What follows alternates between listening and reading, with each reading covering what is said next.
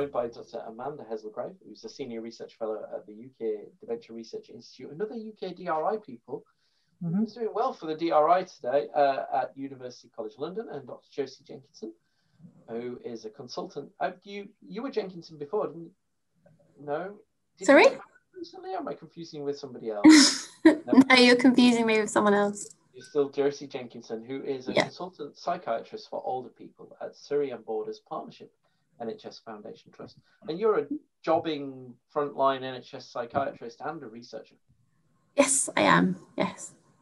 Okay, so why don't we, Amanda, could you introduce yourself first? Yep.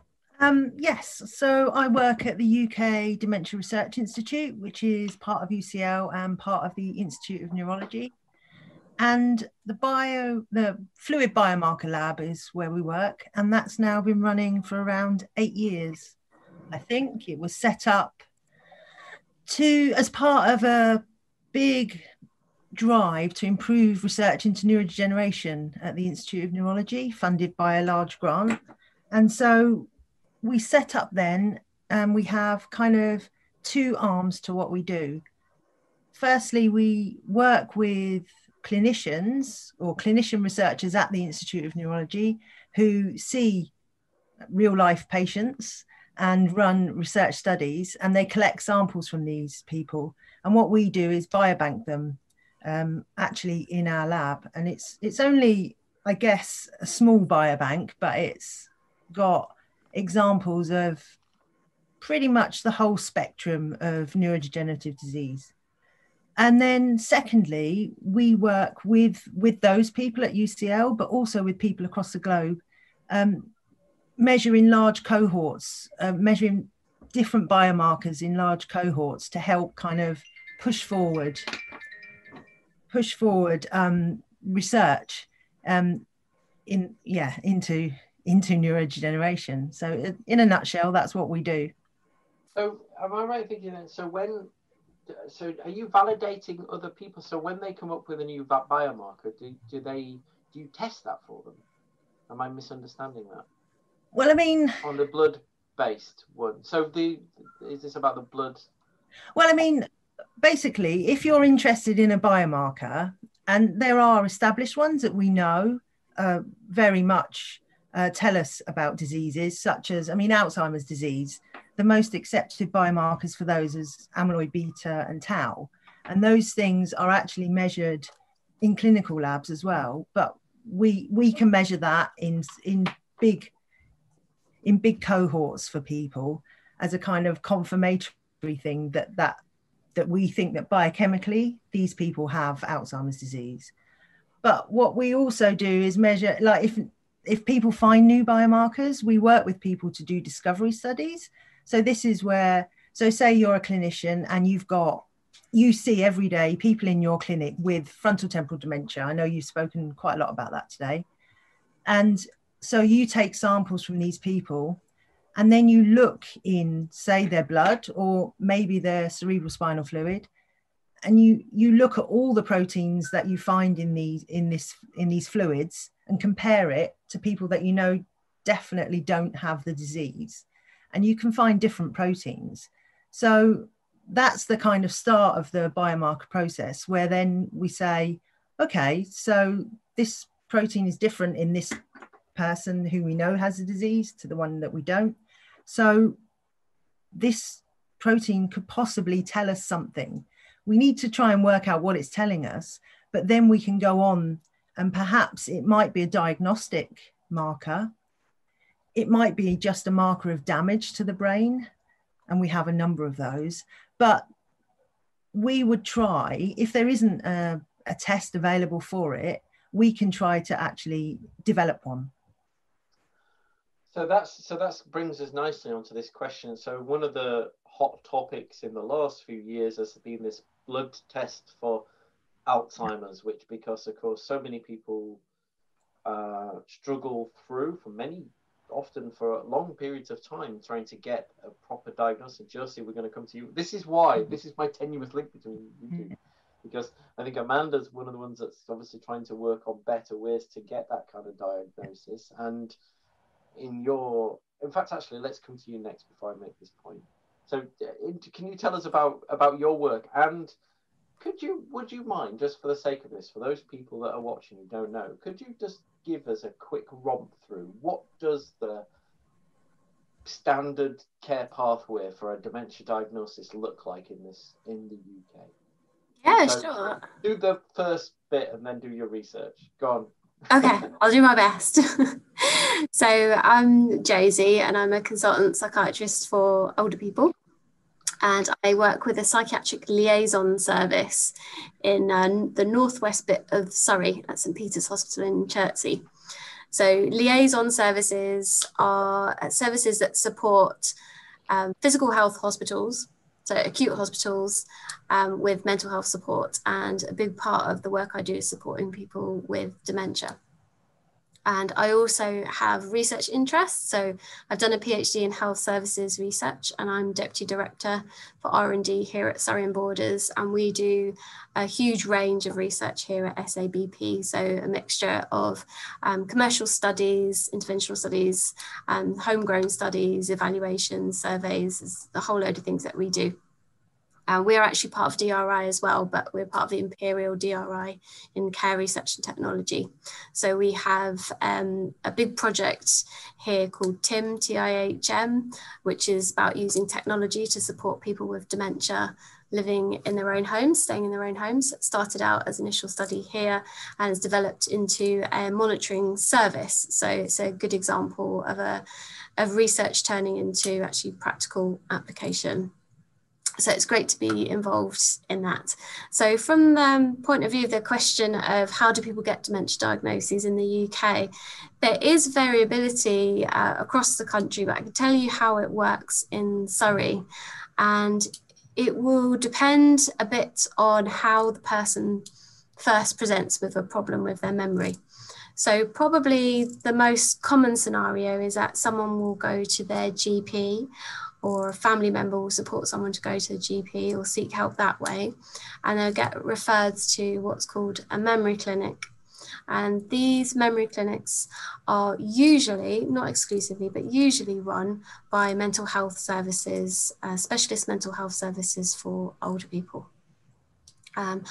Something that's happening more and more is integrated care systems, so integrated care hubs, where you don't just have mental health providers looking after people with memory problems, but you have a mixture of different professionals, so GPs, geriatricians, occupational therapists, mental health practitioners, psychiatrists, etc., all in one place. And that is something that we have in my bit of Surrey that I work in. We have an integrated care hub. So in my patch, people get referred by their GP to a memory clinic, or they may be seen in one of these integrated care hubs. Another thing that might happen is somebody might be in general hospital for another reason. So say they've had a surgery or an infection, and they might pick up that there's some problems with the memory whilst they're in hospital, and then they would get referred to a team like mine, where we would come and support them and do a bit of an initial assessment and try to signpost them to the best services once they've left the acute hospital. We don't usually make a diagnosis of dementia for somebody whilst they're in the acute hospital in the midst of having other things, but we pick up that there's an issue and signpost on to either the memory clinic or to integrated care hubs. And you probably get similar systems or similar pathways up and down the country. I'm afraid I gave a very long-winded answer to your question. No, I'm glad you did. I was hoping I could see you were giving me the benefit there. I'll talk slowly so we can go. And so diagnosis at the moment. Why do we find? I mean, we've had questions about this from people today. Is obviously one of the reasons why it's so hard to diagnose people is like, first of all, I guess that is there a reluctance to be too quick to say, oh, you have Alzheimer's, because there are so many other issues that could present with those same symptoms. That's right? From my point of view, definitely we're very worried about giving somebody a diagnosis of dementia too soon.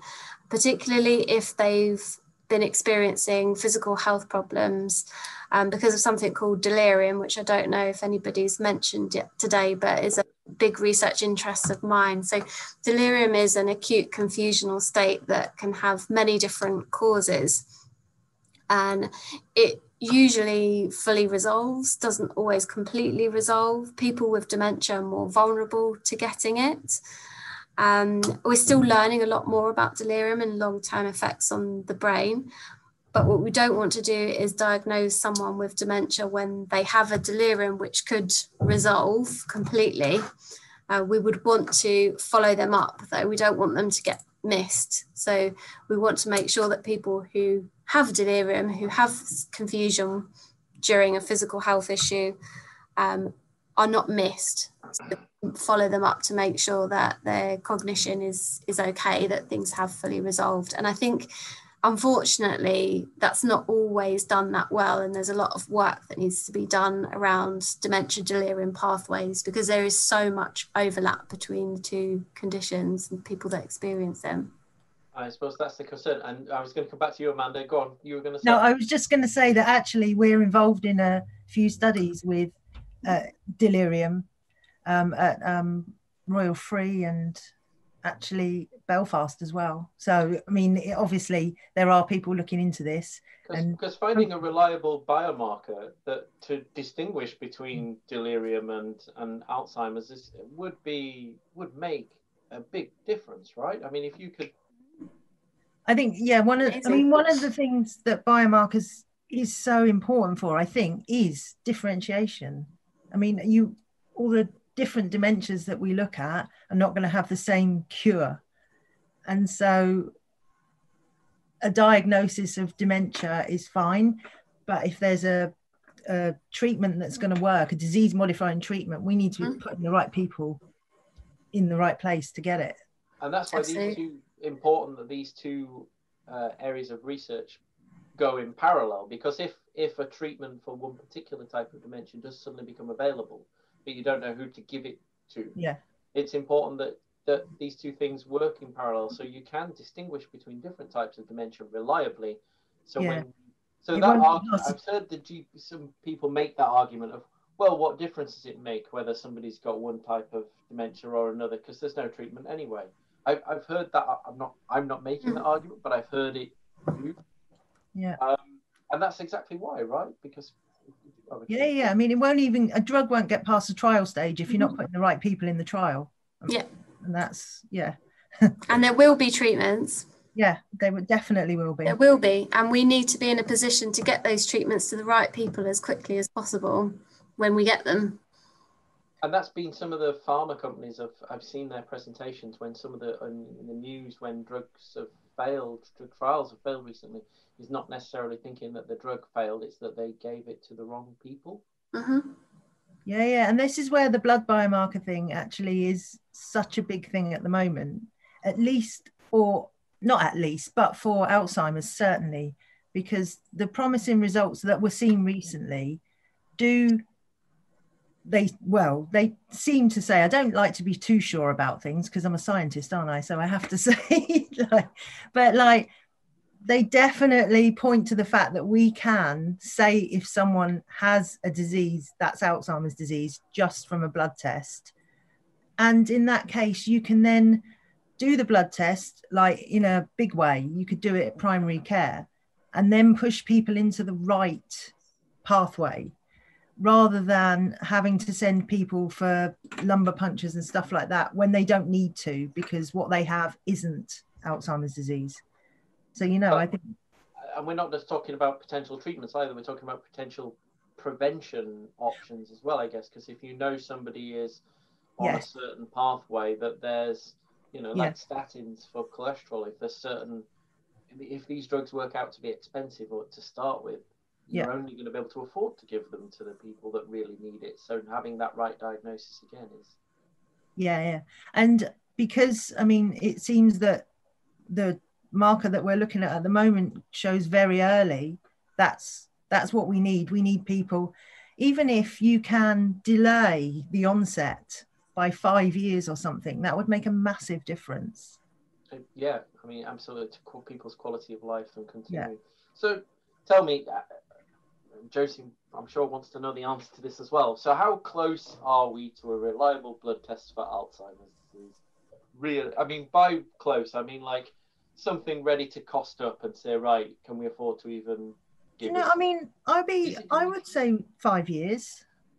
I would say that, because what we need to do, I mean, obviously we've had these really exciting studies and these really good results, but we need to standardize it across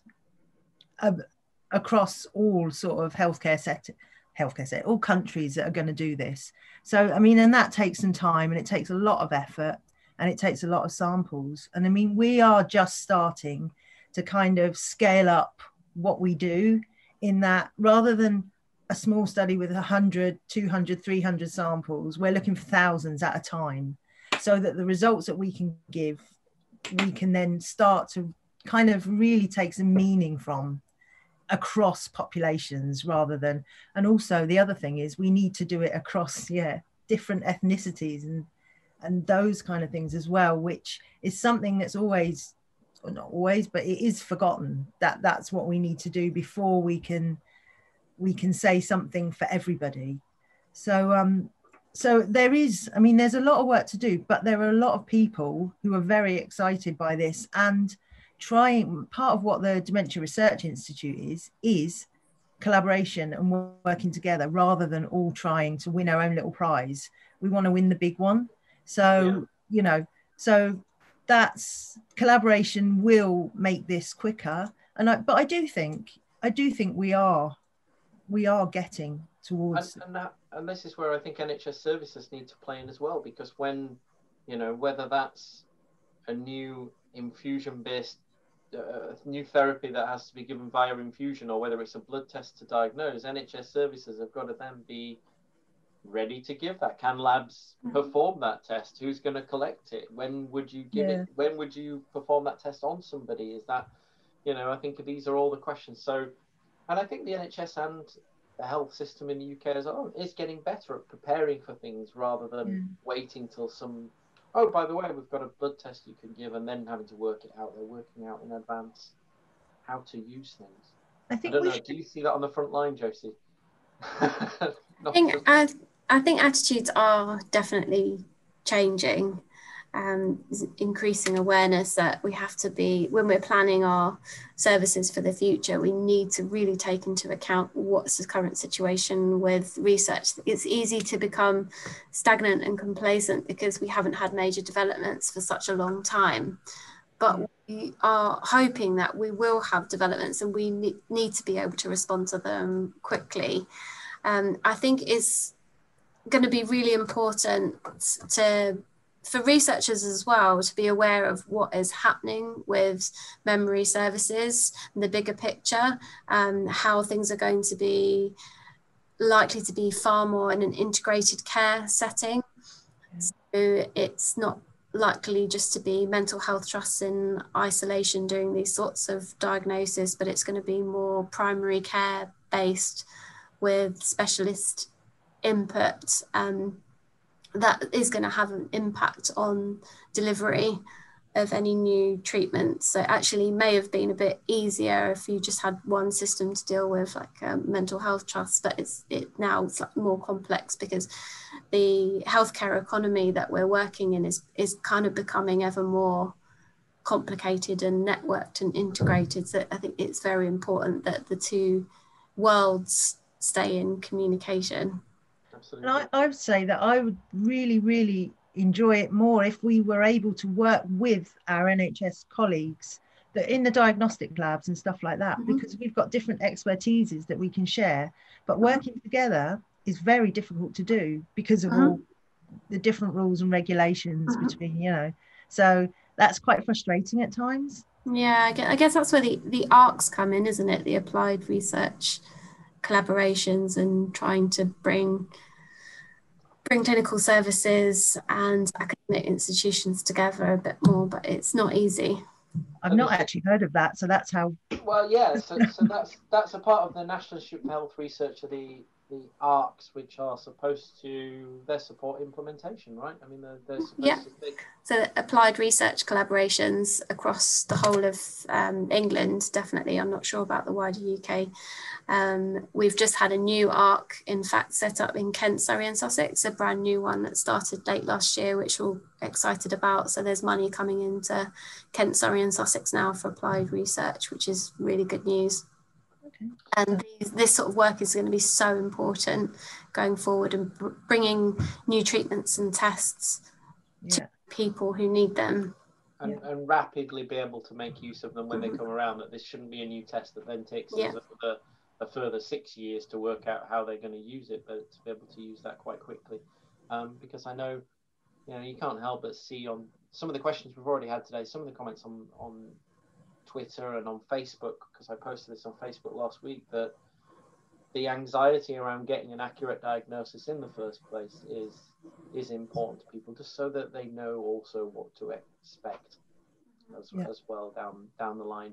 And that, as you say with delirium, that they're not missing out on a treatment because they've been told they have Alzheimer's, when all the time they could have been receiving a treatment for something. Well, actually, it's probably more the other way around, Adam. Yeah, I know. Prevented from getting the dementia diagnosis because people are reluctant to give it. I've, in fact, just had a conversation with someone about needing to have a discharge planning meeting for one of our patients who at St Peter's, who's in a horrible position of having had repeated episodes of delirium, and we haven't been able to get a dementia diagnosis, and the family is struggling around that. So that is a not uncommon scenario for people to be dealing with when they are experiencing repeated episodes of delirium, and we think there is something else going on, but everybody's too reluctant to diagnose it. So and why, incredibly helpful there.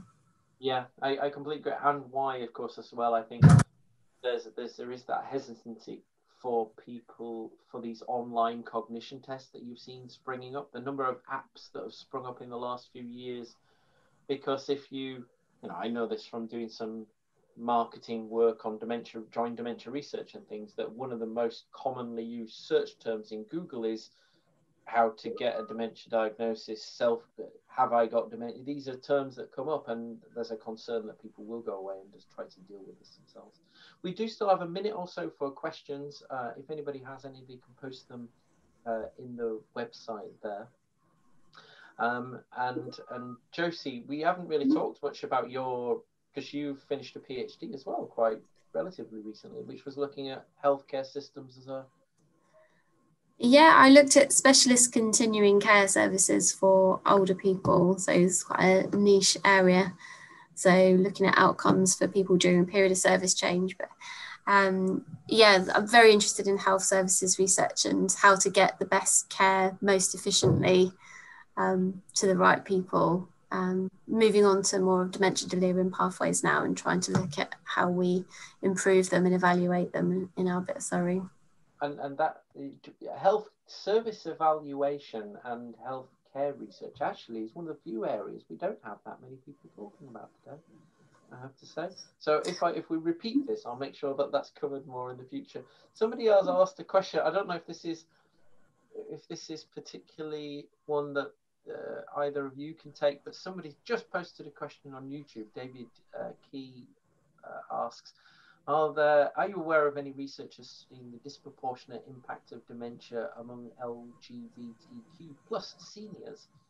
He thinks there's very little funding in that. Is that anything that you've come across? Say it again, I couldn't quite understand. Are you aware of any researchers studying the disproportionate impact of dementia amongst LGBTQ? Oh, yeah, no, I'm not actually, but it would be a very important area. I think there probably is, but none that I am aware of, sadly. I know Alzheimer's Society have got a specific work stream looking at this as well, particularly because also as well the number of people from this community coming forward to participate in research is quite underrepresented as well. Yeah. We're out of time. Thank you very much, Amanda Hazelgrove from UCL and Dr. Amanda Hazelgrove, rather, and Dr. Josie Jenkinson as well from Surrey. Thank you very much for joining us both. Thanks very much for having us. Thank you. Well done, Adam. Make sure you get a drink and donate, everybody. Oh, the doctor. Money. Keep up the good work, guys. Thank you ever so much for joining. Thank you. Bye. Bye.